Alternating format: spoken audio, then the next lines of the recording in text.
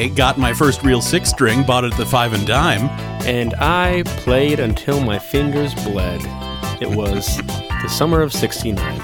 And this is, it's Ear Buddies. Maddie's on the mic, Timmy's on the mic, all is well. Hey, buddy. Hey, buddy. 99 here. 99 episodes in the can for you and me. And if you had to, Matt, if you had to choose one word to describe what all these episodes have been about, what would you say? You could use 2 if you want. You could use an article. Thank you. I was going to ask. The tunes. And I don't want to speak for my pal, but I will. I think we are both guys who care about the working man and woman. Tim, you don't think you can say that for me? You're right, pal. We do. We both do. That's right. Okay, thank you. I should be more confident in my speaking for you. We love the behind-the-scenes hero, do we not? We love the unsung hero. Yes. And in music, gosh, there are a lot of those. And how? Because for every big name, big shot, Selena Gomez, sort of Justin Bieber, sort of whoever you've heard of, there are so many incredible musicians, songwriters, producers, performers that you just don't know the names of these people, right? But they're there. They have to be there, Tim. Nothing happens without these people. Right. I think you and I have realized, perhaps, that it is our solemn duty. It's maybe our chief mission as the field generals of the Ear Buddies Army to sing the praises of these people, to point the spotlight away from the big name you know and move it over here to the name you don't. Yes, I completely agree. And it's nice that it only took us 99 episodes to kind of hone in on that mission statement. No, look, because I think you're exactly right. And I think this has been bubbling, not even under the surface, but at the very top, for kind of for 99 episodes, right? Like, we've talked about the Wrecking Crew and about different producers and writers. That's and right. all these people who people just don't know about. But you got to know about them. You can't just, this doesn't exist in a vacuum, right? We got to talk about the working man and woman. We do. And even better than talking about them, Matt, is talking to them. And so we are, this is a roundabout way of saying, we got another interview, Matt. We talked to Jim Vallance.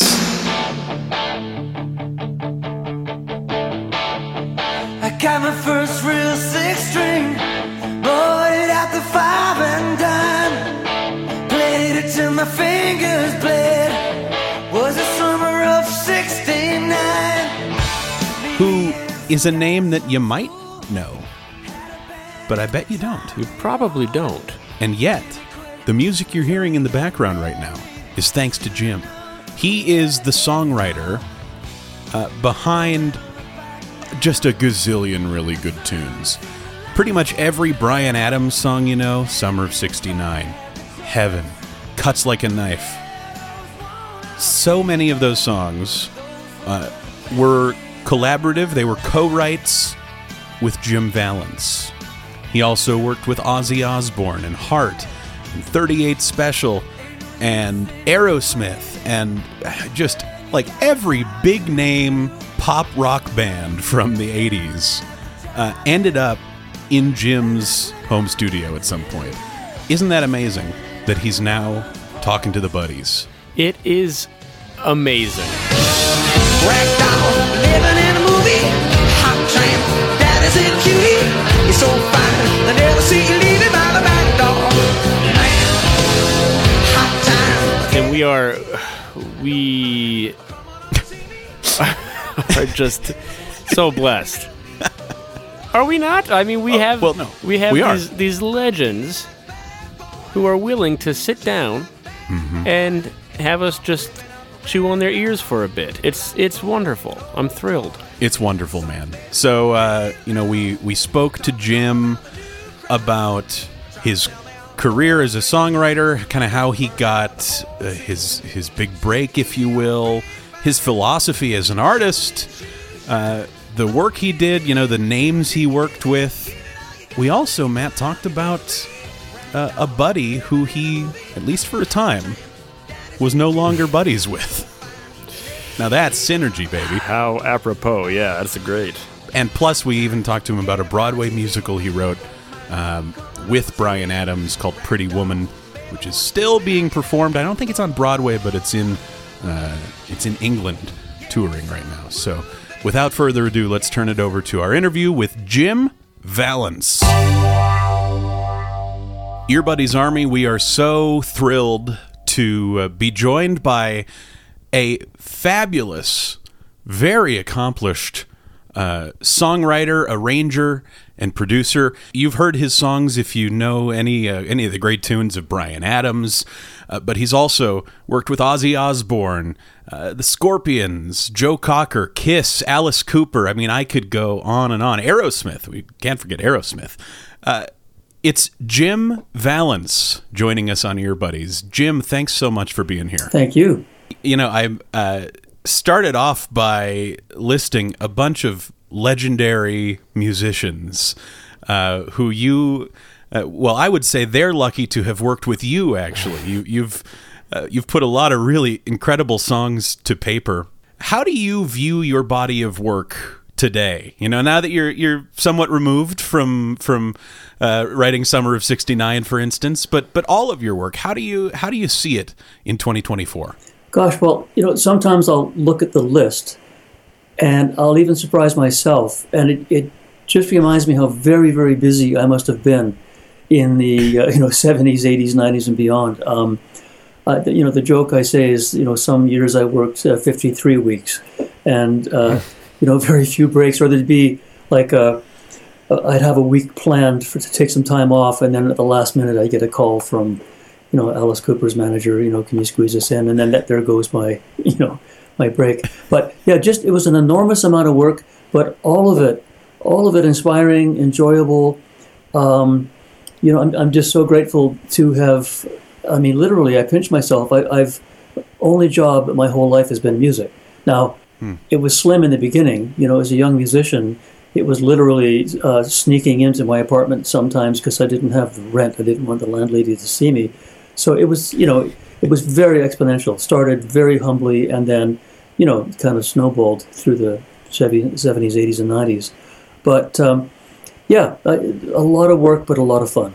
Do you recall kind of the shift? Can you talk to us about, going from that stage in your songwriting career of being afraid to run into the landlady to that turning point of, hey, I think I could really make a living doing this? How did that happen for you?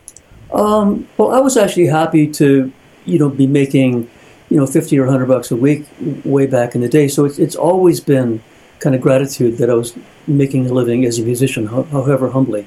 But from sort of 0 to 100, from, no success to success was a very slow process over, a dozen years. So it's not like suddenly one day I woke up and, I was a successful songwriter.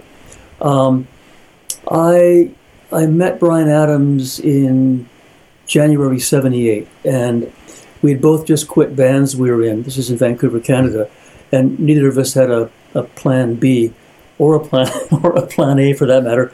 But we met in a music store and decided to get together, and a few days later we did, and wrote a song the first day and the second day and the third day, and we've just never stopped.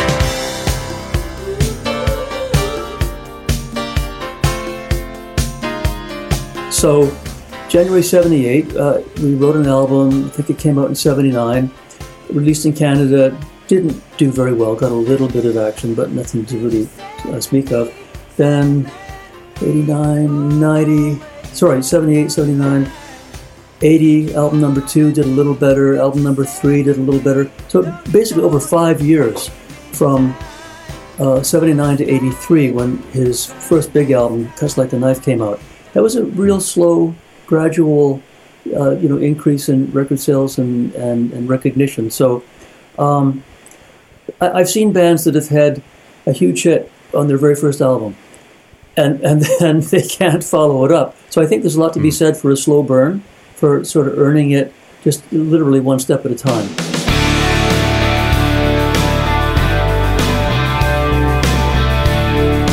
So, Jim, so Tim and I have been doing music together for a very long time in some capacity or another, and now we just, have this podcast and mostly talk about it together. But I have been writing songs for, most of my life, and I'm always interested to know, like, I guess the process, right? Because every writer has a different style, and so, today.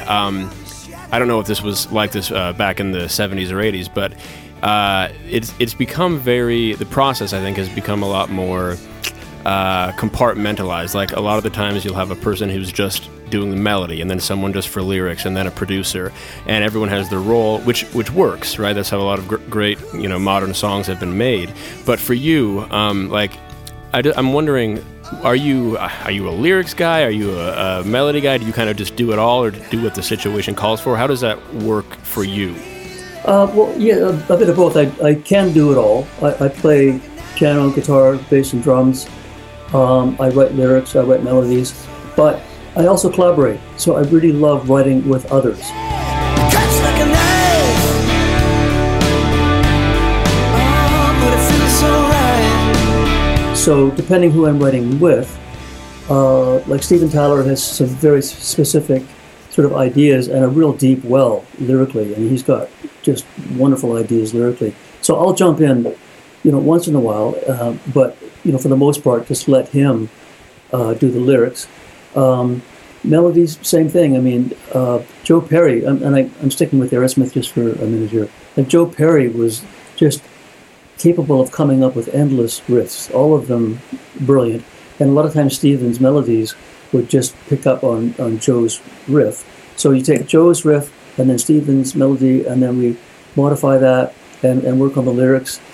Steven and I would go out and sit in my backyard. I had a picnic table, and on a sunny day we'd sit there and take the lyrics we'd started on and then just kind of modify them and grow them and change them until we were happy. So that was the process with Aerosmith, but it's different every time. Again, depending who I'm working with, literally a whole different thing. You have to reinvent your way of working depending who you're collaborating with. Sure. Yeah. I mean, I wonder, and you don't have to answer this, but I know, like, obviously working with these huge artists, is there any ego involved there? Because I know a lot of the times somebody wants, more of a cut, and they're going to fight for their idea. Or for you, was it really like best song, best idea ends up winning? I mean, I'd say 95% of the artists I collaborated with over the years were just, fair and generous, and there was never any discussion about, I wrote one more word than you did, or any of that. And again, in the case of Aerosmith, when I first met them in March '85, they had just come off a couple of albums that hadn't done very well.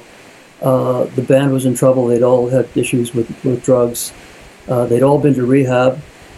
They had got a new record deal with Geffen. And when I met Steven and Joe, they were literally, I think, a month out of rehab. So they were still a little testy. And they were coming to see me because the record company told them to. So it's not a matter of ego, but it was some reluctance, They didn't really want to be writing with an outside writer. But, I mean, the first day, I think they came over just after lunch. And by dinner time, we had pretty much the song Ragdoll written. I mean, the bones of it anyway, the chords, the feel, most of the lyrics. So by the end of the first day, I think we'd kind of discovered that it was going to work. And, we wrote, I forget, 3 or 4 or 5 songs on that album, which was Permanent Vacation. And then next album, a year later, they actually asked to work with me. So yeah, it was awkward maybe the first hour, and then it settled in. As far as arguing or disputing credits, I'm really reluctant to name names, but there was one artist I worked with. And we spent a week together, and the album came out, and I wasn't credited. And I phoned his manager, and he said, well, he says you didn't contribute anything. And I had to fight a little bit, and I also had the tapes, that we had, a week of proof that we had started with nothing. Sure. So, but that was a very rare thing. Everyone I've worked with has been nothing but, generous and easy to work with. I'm struck by what's coming through in the stories you're telling, Jim, is versatility, and clearly you create, or at least you contribute to the creation of a really comfortable place for artists and songwriters to collaborate. I would think, tell me if you think that I'm on the right track, that spirit of openness, of collaboration, of willingness to listen. Sitting down in a music shop with Bryan Adams, that's such an intimate and clearly very successful avenue for songs to be written. Do you think that's part of your success, is kind of the space that you could create for yourself and for artists to collaborate really openly? Yeah, I've never thought of it, but I think you might be right. I had a studio space in my home, so in my basement to begin with, and I had all the gear down there, guitars, drums, recording equipment, and so on. An endless supply of coffee, tea, and cookies, and and my son, who was he was a toddler when I sort of late 80s, early 90s.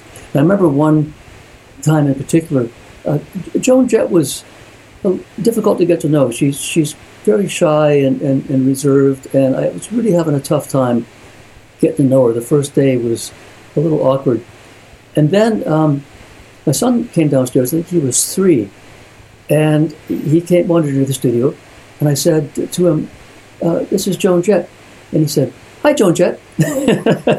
and she melted. And after that, it was, it was really great. So it just needed something to get through, to kind of soften the situation. So, yeah, I think it was a comfortable space. I think people liked coming to my studio, and it was in a house, and, it was a comfortable, relaxed environment. Talking about all this, and Tim, you kind of touched on it a bit, but you've really obviously had all this success, but what is this, what does this music that you're creating mean to you? Do you know what I mean? Like, there's a lot of artists I know or writers rather, who kind of have a talent, they have a gift, and they use it to make a paycheck. There's a lot who aren't satisfied with that and want to turn it into an artist project, and they want to see their name in lights. But it seems like, Jim, for you, and again, correct me if I'm wrong, but it doesn't seem like you were trying to make yourself a star. So was it just about making good songs for you, or what was kind of your driving force there? Driving force, for starters, if I'd never had success, I would still, at the age of 71 right now, I'd still be doing it. Because, first of all, I'm uniquely unqualified to do anything else. All I've ever done my whole life is music. So it's all I know. And the creative process, in fact, quite recently someone was asking me to explain it, and I said, look, I don't want to be flippant about this, but I can't explain it. It's kind of an obsessive-compulsive thing. You're always thinking about music. As a songwriter, there's like this almost voices in your head 24/7. It's pretty hard to quiet it. And you're compelled to write music. So there's something in you. You got to get it out. And so I've always not just enjoyed writing music, but I've had to write music. I've wanted to write music. And again, the success part, it's a bonus. I love that I can pay my rent now. But if that hadn't happened, I'd still be doing exactly what I was doing when I was 21. At 71, I'd be doing what I did at 21, which is, playing music and being real grateful to have that in my life. That is a Perfect answer. Yeah, I love that. Tim, I was going to say. And the other part of your question, I really have never had any aspirations to be an artist. I mean, first of all, I did not get the singing gene. I can't sing. I mean, I can warble. And when I'm writing songs, obviously I sing, but then over to Brian or Ozzy or someone else to do the heavy lifting. So I didn't have the artist kind of aspiration right out of the gate. And always was interested more in even in my teens, I used to read the small print, like who produced this, who recorded it, who arranged it, who were the musicians. So that was always my area of interest, was to kind of be the behind the scenes guy and let the artists do what they do.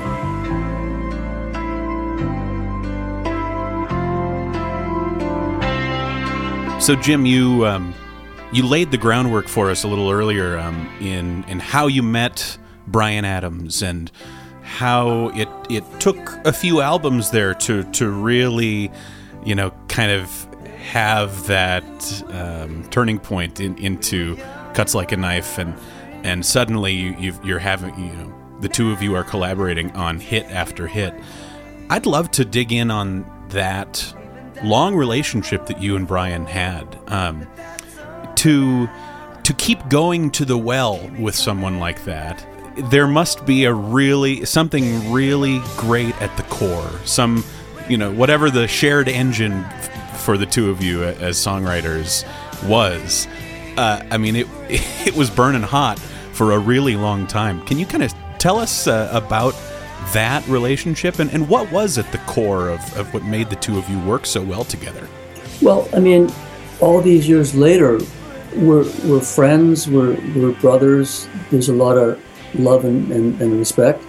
But, right from the first day he came over, and we sat down and got our guitars out and tried to write something, there was trust, and which, obviously grew once I saw how gifted he was he was 18. I mean, I was a bit older, but he was a kid still living with his mom, but he was just so tenacious and talented that I knew this was going to work. I couldn't have predicted how well it would work, but I knew we were going to have some fun and make some music together.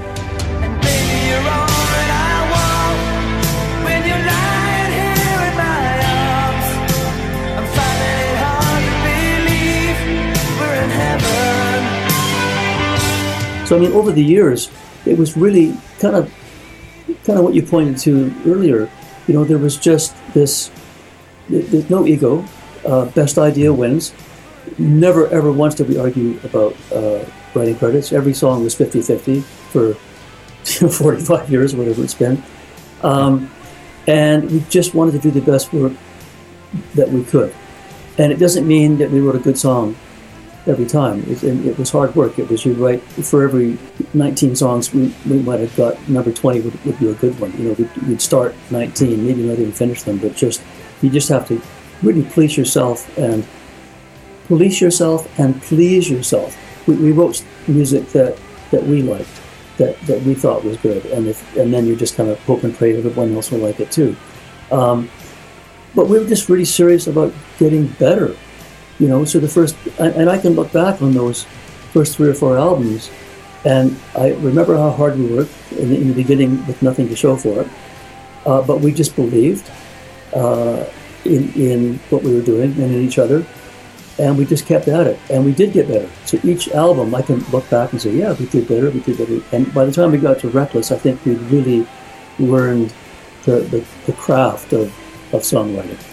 It took 3 albums to kind of get to that place, but we were good learners. We really, as I say, trusted each other, learned from each other, and grew together. I've got a question just out of sheer curiosity here. So I really like what you said about, you're writing to make songs that you like, right? And that's, I think, kind of the only correct way to do it. But I'm wondering, when you were sort of in your heyday and with Bryan or whoever, was there pressure to sort of fit a certain trend or a certain sound, something that was hot on the radio? And if so, did you feel like you needed to, cave to that, or were you just like, we're just going to do what we want to do regardless? I don't think there was ever any attempt to kind of second guess radio, and be current or ahead of the game. But certainly, if there was weeks where I would be with Ozzy one week and Michael Bublé the next. So the shifting gears, style-wise, was quite dramatic. And all you tried to do in each case was write a song or contribute to a song that sounded like Aerosmith, because I'd have to keep that in mind. And especially the first time I would work with an artist, I'd listen to their back catalog and kind of, get up to speed on, their sound and where they'd been. And then with a view to, where can we go from here? But the only thing I really, it wasn't even felt pressure, but just felt an obligation, was to at least know the artist's style and catalog and write something that would belong on the album. Now, again, back to something you said earlier, did I do it for the love or for the money? Well, you got to make a living. And especially if you want to make a living as a songwriter, the only way you get paid is you write a song, it goes on the album sells, and then about 6 months or a year later, you get a royalty check. But you write a song, if it doesn't go on the album, or if the album doesn't sell, then you don't get a royalty check. So if there's any sort of premeditation involved, it's, let's write a song that I am pretty darn sure is going to make it onto the album. And it helps to write with the artist. But, there's lots of times where I wrote a song with an artist and it didn't make it. Well, actually, that's a great story. Let me digress. So 1982, I was living in Vancouver, Canada, and I got asked to work with a band in Toronto by the name of Toronto. Terrible name for a band, but they were actually a really good band. So I went back to Toronto for a few weeks and I wrote with them. Can't remember how many songs we ended up with, but we finished. And back in those days, there was room for 12 songs on a vinyl disc. And I wasn't there, but apparently the band sat down and there was 20 songs to choose from. They chose 12, and this one song that I'd written with the band didn't make it. So it was now an orphan. And in fact, I completely forgot about that song. So that's 1982. 1985, I get a phone call from a record executive, Capitol Records in Los Angeles, a guy named Don Gerson. And Don says, "Congratulations, you've got the first single on the new Heart album." And I went, what song is that? And he said, "What About Love?" And I went, "Really?" So that, I'd completely forgotten about it. But what had happened is Toronto's record label in the interim had gone bankrupt, and the catalog had been acquired by EMI Music Publishing. And a guy named Mike McCarty in Toronto went through every song in this record company's catalog, recorded or not, and he came across What About Love, and he thought it was a hit, and he sent it to Don Gerson in LA, who, sorry, this is a longer story, but it's worth telling. So Don Gerson sent it to Ron Nevison, who was producing Heart at the time, and Ron was in Seattle with Ann and Nancy Wilson, the Hart sisters, and he played them What About Love, and Nancy, I didn't know about this till years later, Nancy got up, walked out of the room and said, "I will not record this song." And they both hated it. And so apparently Ron Nevison said, "Look, I think it's a hit. Here's the deal. Record it, and if you still hate it, I promise it won't go on the album." What about love? Don't you want someone to care about you?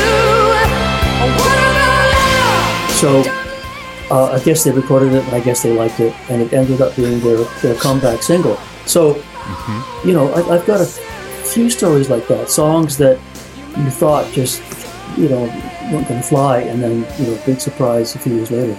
Yeah, I guess you never know exactly the route. Once you've written the thing, who knows what road it will take. Truly. And every song has yeah. a story. Every single one has some kind of journey.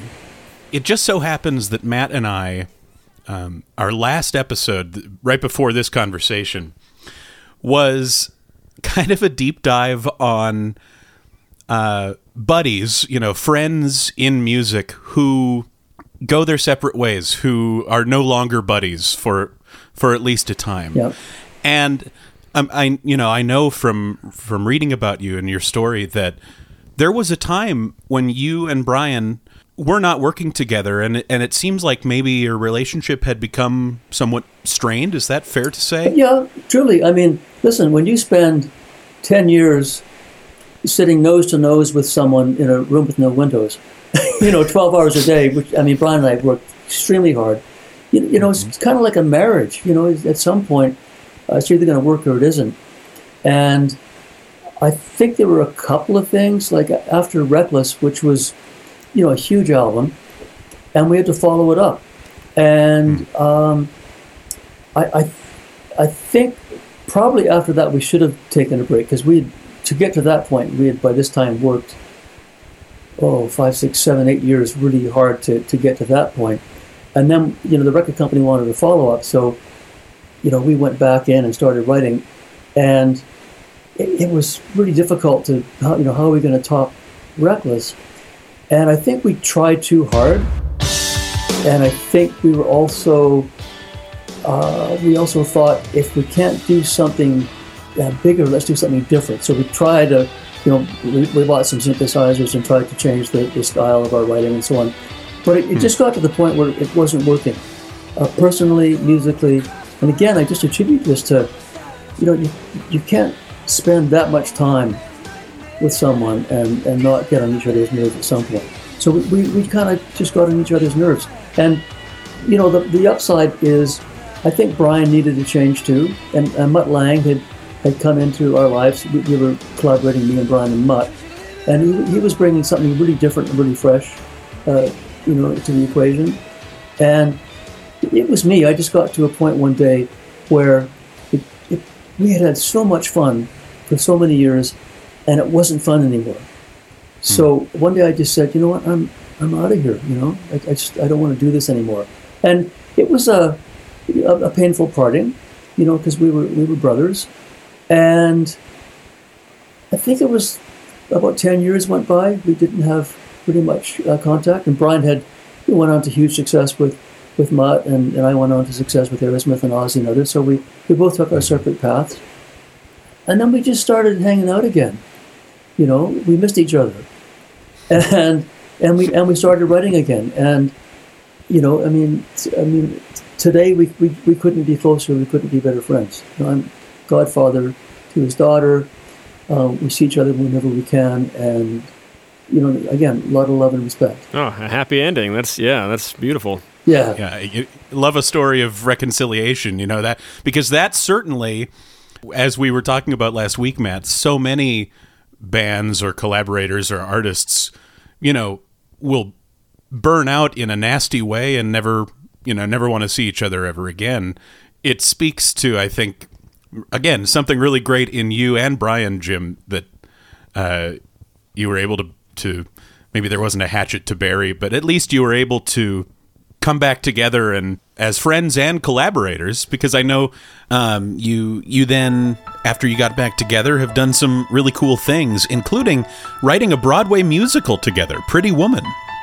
I look around and what I see is I don't belong here. This isn't me. Yeah, that was a trip and a half. I mean, that's the hardest I've ever worked in my life. That was 3 years.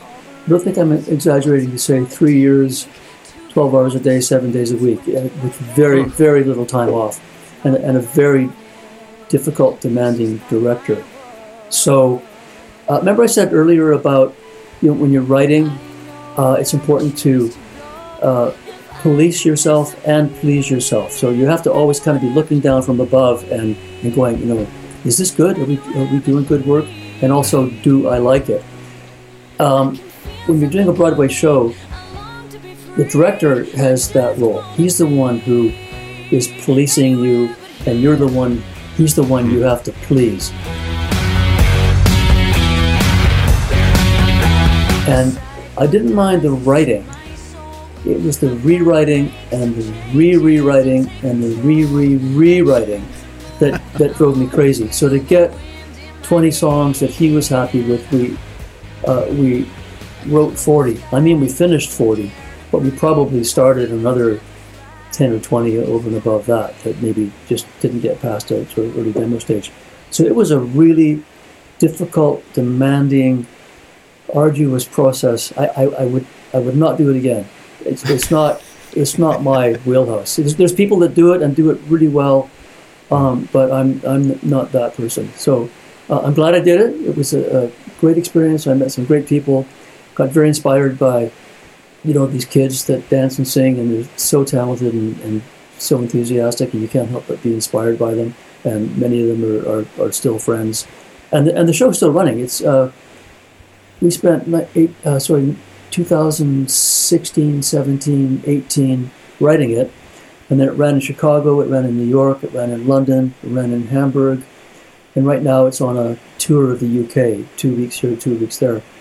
So it's in some ways it's the gift that keeps giving, but I wouldn't do another one. Yeah, no sequel coming. Yeah, seems difficult to have to write for to please somebody else and constantly be rewriting like that. That sounds like a nightmare. There were times when it was fun and times when it wasn't.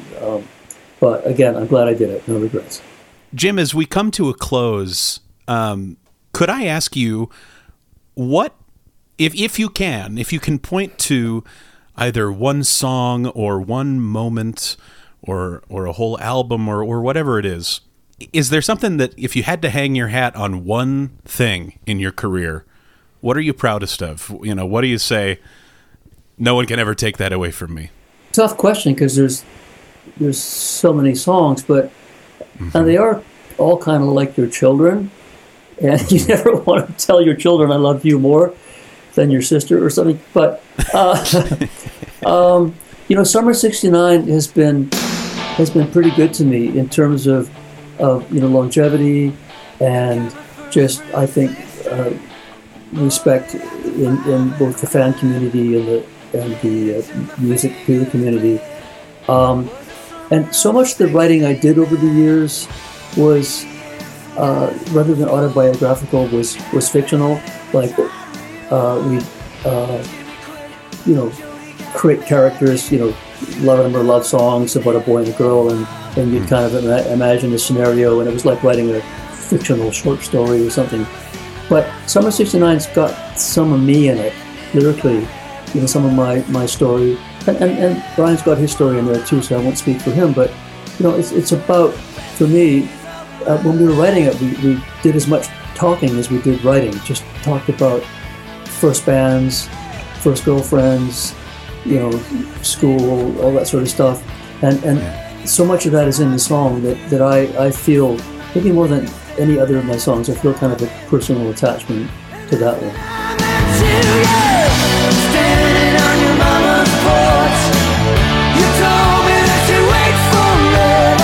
I mean, what a tune it is too. I mean, Thank you. Great choice.